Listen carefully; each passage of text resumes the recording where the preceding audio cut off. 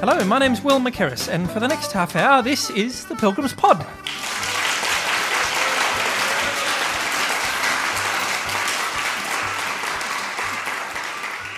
Thank you, and welcome to our program. We've got plenty lined up, which we hope you'll enjoy.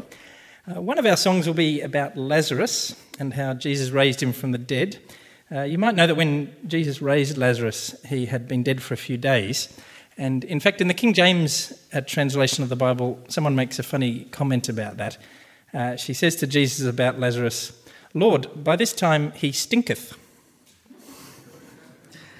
I thought that was a funnier joke than maybe...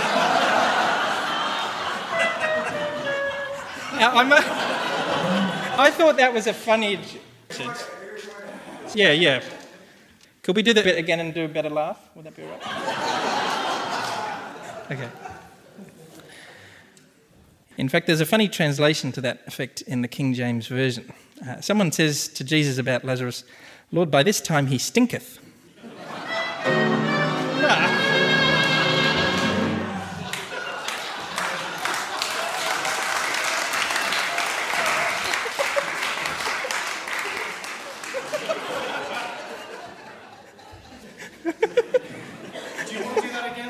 Yes, please. Yeah. Someone says to Jesus about Lazarus, "Lord, by this time he stinketh." Yeah, that was all right.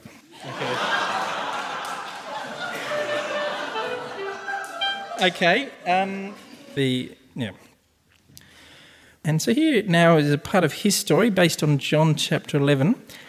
I have included in this one some imaginary details. So, for example, I've imagined that Lazarus was a cowboy, and actually in the song, I get to be a cowboy too, because I've set it to an old tune called "The Streets of Laredo," and in the first verse of that song, the narrator is a cowboy. So here's that one.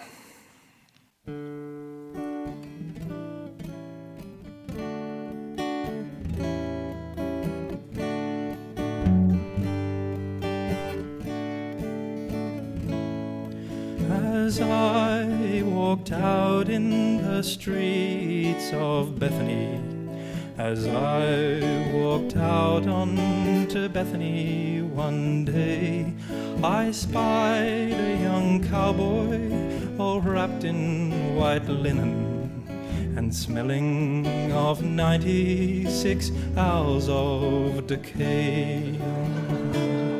"I see by your outfit that you are a cowboy."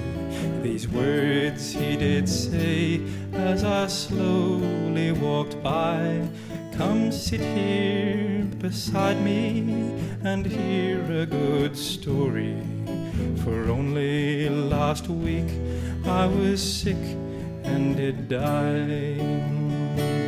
And they beat the drum slowly, played the fife lowly, played the dead march as they carried me along. They found a tomb for me and closed it behind me, a sorry young cowboy who'd surely done wrong. But I have a partner as dear as a brother.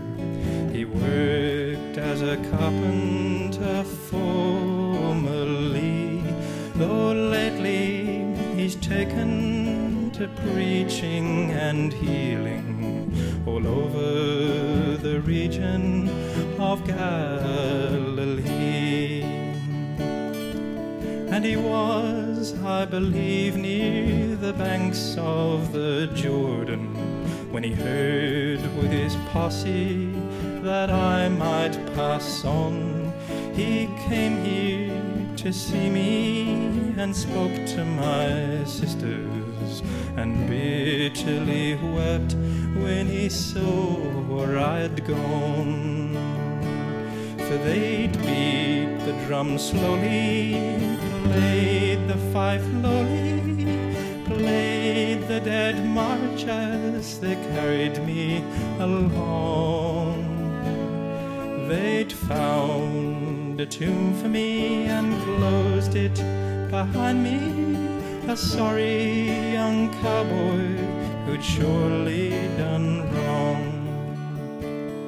My partner, he ain't only full of affection, he also possesses unusual clout. He had the tomb opened and stood at the entrance, and though I was rotting, said, "Lazarus, come out." And somehow I heard him quite clearly. My muscles repaired and I suddenly woke. I made for the sunlight and saw my dear sisters, and hopefully soon in their bathtub I'll soak.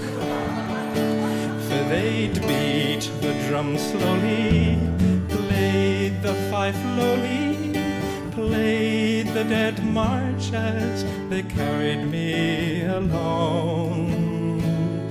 But Jesus, my Savior and Lord, He revived me, a grateful young cowboy who'd surely done wrong.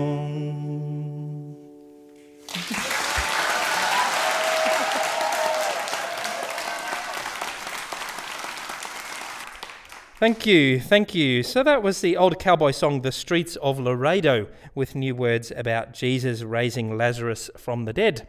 And if you'd like to read that story without any imaginary details, please do look it up in John chapter 11.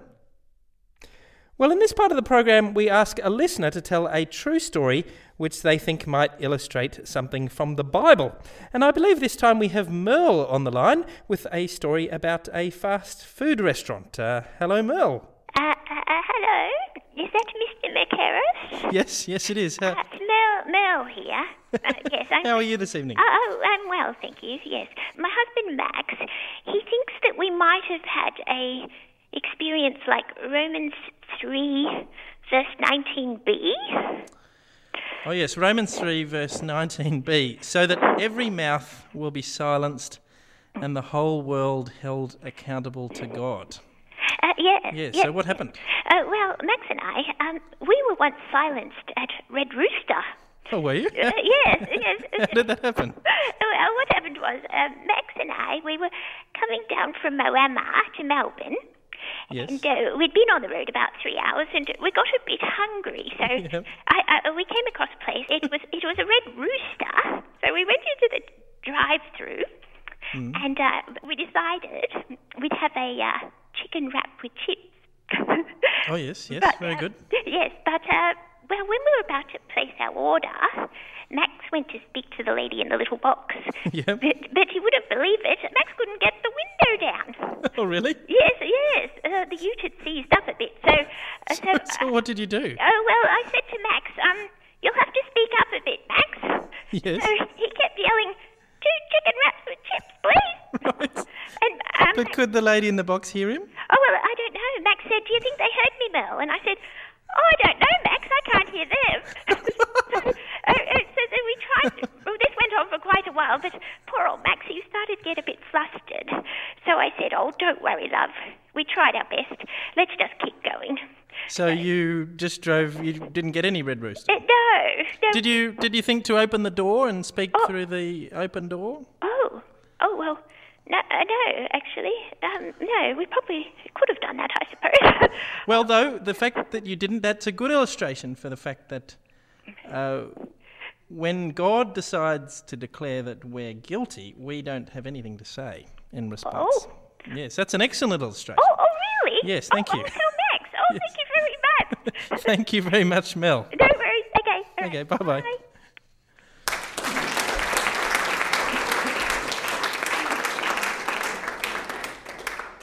Well, you're listening to the Pilgrims Pod, and you're with me, your host, Will McCarris. And in just a moment, I'll tell you my true story for this episode. But first, let's have another short piece of instrumental music. This is just a little snippet of an old music hall song called Darling Mabel.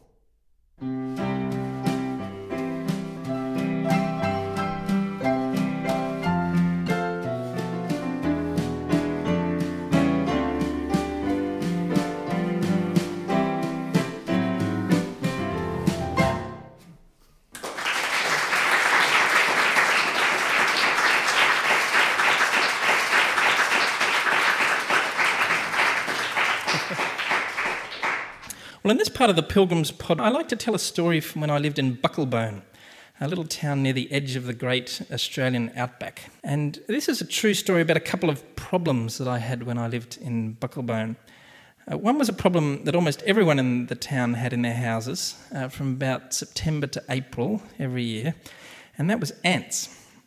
Over the winter, you wouldn't really see any ants, but in spring and summer, and for part of the autumn, many little brown ants would suddenly appear whenever you put out anything that might attract them.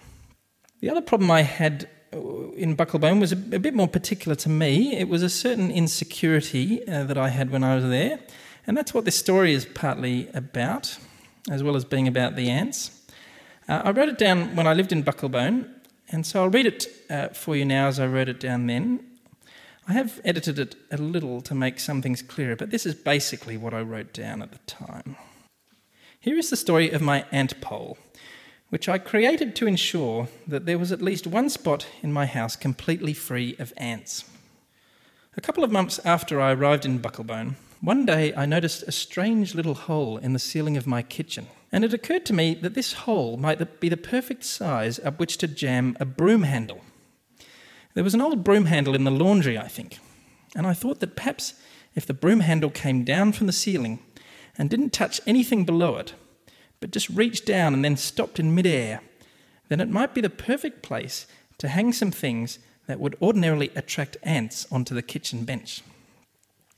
I figured that the ants would still smell any items on the broom handle, but that they wouldn't realise that to get to those things, they would first have to walk away from them, that they would have to go up the wall, away from the attractive things, and only then approach them again, across the ceiling and down the broom handle.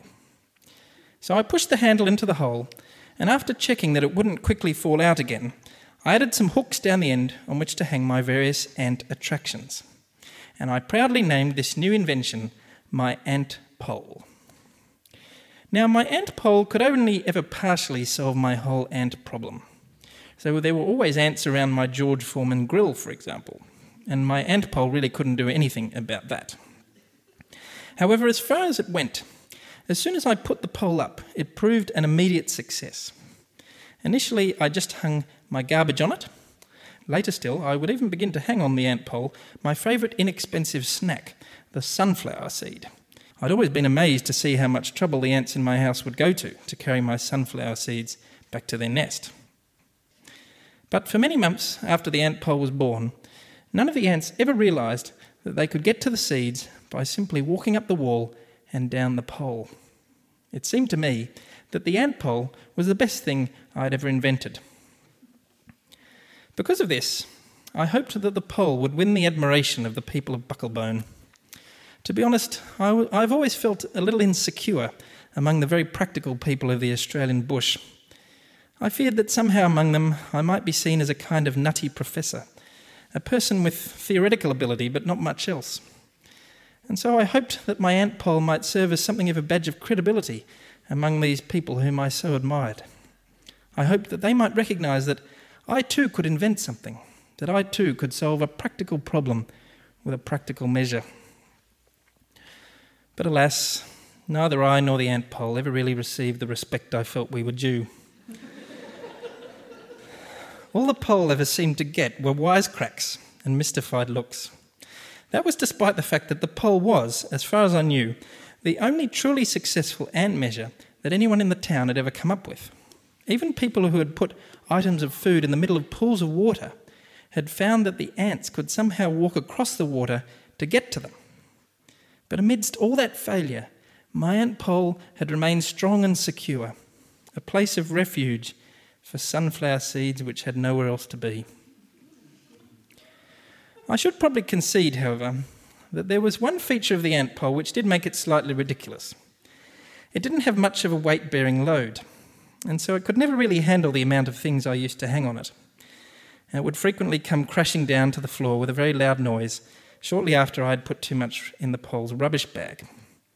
And regrettably, this often happened when I had visitors in the house, thus weakening the pole's credibility very considerably.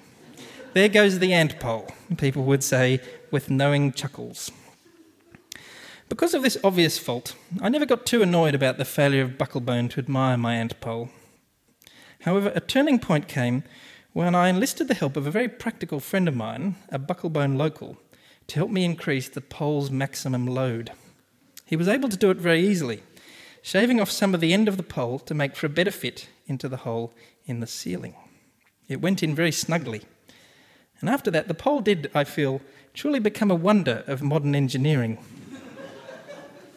I now began to pile up massive amounts of garbage on it, deliberately not taking out the bags so as to make sure there was plenty of weight on it next time someone came to visit. Perhaps I was now becoming a bit obsessive about the pole, because sure enough, when the people of Bucklebone continued to ignore my invention, I suddenly found myself becoming quite frustrated and angry. I remember one morning I had been reading some of 1 or 2 kings in the Old Testament. There the Israelites would repeatedly forsake the living God in order to worship the Canaanite goddess Asherah instead. And to do that, they would fashion giant wooden poles, which came to be known as Asherah poles. Yet somehow, on one of the very days when I had been reading such disturbing stories, I suddenly caught myself responding to yet another ant pole snub with the thought, "Why won't people worship my pole?"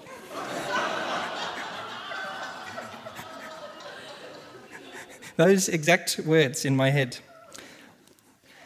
Well, sadly, just as the Israelites failed to repent of their pole worship and were later overrun by invaders, I continued to crave attention for my invention. I did, in fact, come quite close to receiving it one day in early March of 2009, when a visiting mission team was staying in the house when I was out of town. By all accounts, they were quite awestruck by the ingenuity of the pole. However, I didn't get to hear this praise in person, and in any case, it didn't come from the people of Bucklebone, but from visiting city folk who were possibly just as theoretical and impractical as I was. As the end of that March drew near, my ant pole was fast approaching its first anniversary. As far as I could tell from some digital photos I had taken, this was to be April the 3rd. By this time, the weather was also beginning to cool off, and because I was due to move on from Bucklebone that winter, it seemed that the ant pole would soon be having its very last chance to be admired in action by the town. I was, in fact, due to have people over for dinner on the evening of April the 2nd, and so I was perhaps hoping that this finally would be the glorious occasion when my ant pole would be admired just in time for its first birthday. Of course, for my own part, I would be happy to be admired for my inventiveness at any time until my departure. However, for the ant pole's sake, I hoped it might receive some praise while the house was still swarming with ants, and while it was still therefore actually doing its job. So with winter approaching, the pole was running up against a much closer praise deadline. On the morning of April 2nd, my feelings were therefore quite mixed when I came into the kitchen and saw that there were no ants anywhere on the kitchen bench. There were no ants on the George Foreman grill, and there were no ants around the sink either. The main entry points at the windows and the back door were also completely ant-free. And so I concluded the ant season was over. They would be gone now for another winter. And that night at dinner, the pole would no longer be a functioning ant pole. It would just be a broom handle jammed into a hole in the ceiling. So I could no longer really hope that the meal would be a final triumphant birthday banquet for the pole. It seemed a sad end to the pole's ant career, but at least I could take some comfort from the fact that it had now got through a full ant season with a completely unblemished record. Apart from some stowaways, which I'd carelessly slipped in with some rubbish, no ant had ever been found on the pole. It was truly a job well done. And so, that morning, after I had inspected every possible ant location around the kitchen, I turned to face the pole as if to give it a final handshake before taking it down, to show just how much I appreciated its efforts. When I gazed on the pole, however, I made a surprising discovery. It was swarming with ants. They were marching up and down it with a ferocity I'd rarely seen in the natural world, carrying their food with great happiness. So this was why there were no ants anywhere else around the kitchen. They had found the pole. I looked up to see how they had reached the top. And to my great surprise, they hadn't walked up the kitchen wall at all. They were coming down directly from the roof through the hole in which the pole had been jammed, the pole hole. So even the snug fit I'd been so proud of had proved a failure. Some ants must have walked up another wall in the house before roaming about the roof and then finally stumbling upon a tiny little crack which led down to all the food they could ever want, and then, of course, telling all their friends. Needless to say, this was all very humiliating. But I had to acknowledge, of course, the justice of what had occurred. I'd worshipped my ant pole, and it was entirely fair that it now be overrun by invaders, just as the Israelites had been so many centuries before. And while I couldn't be sure of the exact date on which I'd first put up the pole, it seemed likely the ants had effectively invaded it just shy of its first anniversary. It all seemed horribly appropriate. In a final irony, I realised that it was better to have all the ants coming down the pole via the roof than to have them crawling around the kitchen looking for other food. In that respect, the pole was still performing quite a valuable ant management role.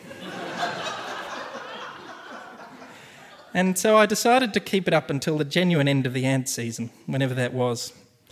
But this, of course, meant that I had no hope of hiding the invasion of the pole from visitors to the house. And so when my local friends arrived for dinner that night, a deeper round of humiliation began. As I write now, it has been 3 weeks since the day of invasion. In that time, the weather in Bucklebone has become much colder, and the ants have gradually disappeared from the house, even from the pole.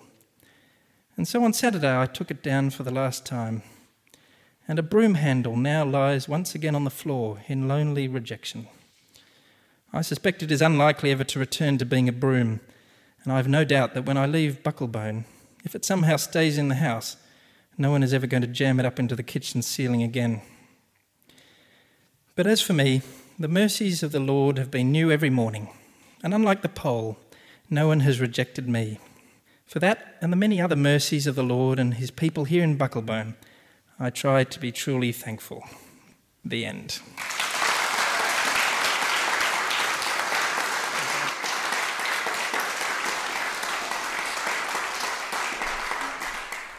Thank you. Well, to finish the program, Paul Enns is going to sing us the old spiritual Glory, Glory, When I Lay My Burden Down. So thanks very much to Paul, also to our other musicians for this episode, David Hatch, Michael Andrews, Helena Brown, John Childress, Mark Mennell and Sam Folds. Thanks also to our sound engineers, Chris Ferguson, Andy Beer and Shane Wall, and to Jane Lennon for her help with this episode too. My name's Will McKerris. This has been The Pilgrim's Pod. Goodbye. Glory, glory, hallelujah, when I lay my burden down. Glory, glory, hallelujah, when I lay my burden down. Feel like shouting, hallelujah, since I lay my burden down. Feel like shouting, hallelujah, since I lay my burden down. Lay your burden down, David.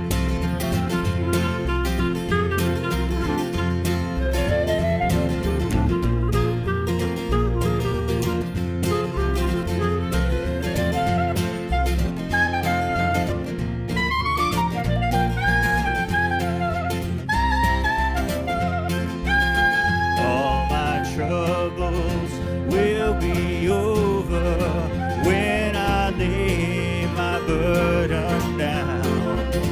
All my troubles will be over when I lay my burden down.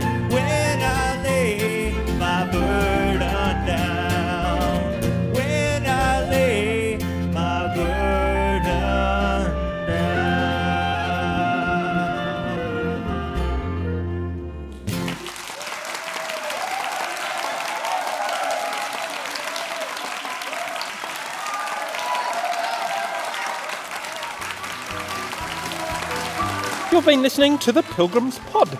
If you've been liking our peas and our beans, please head to our website pilgrimspod.org, where you can watch a couple of music videos that we've made. We've also made an album of most of the Bible songs that I sing on the program, with narration in between to make for an overview of the whole Bible story. So please head to pilgrimspod.org if you're keen to hear that, and please do listen here again next time too.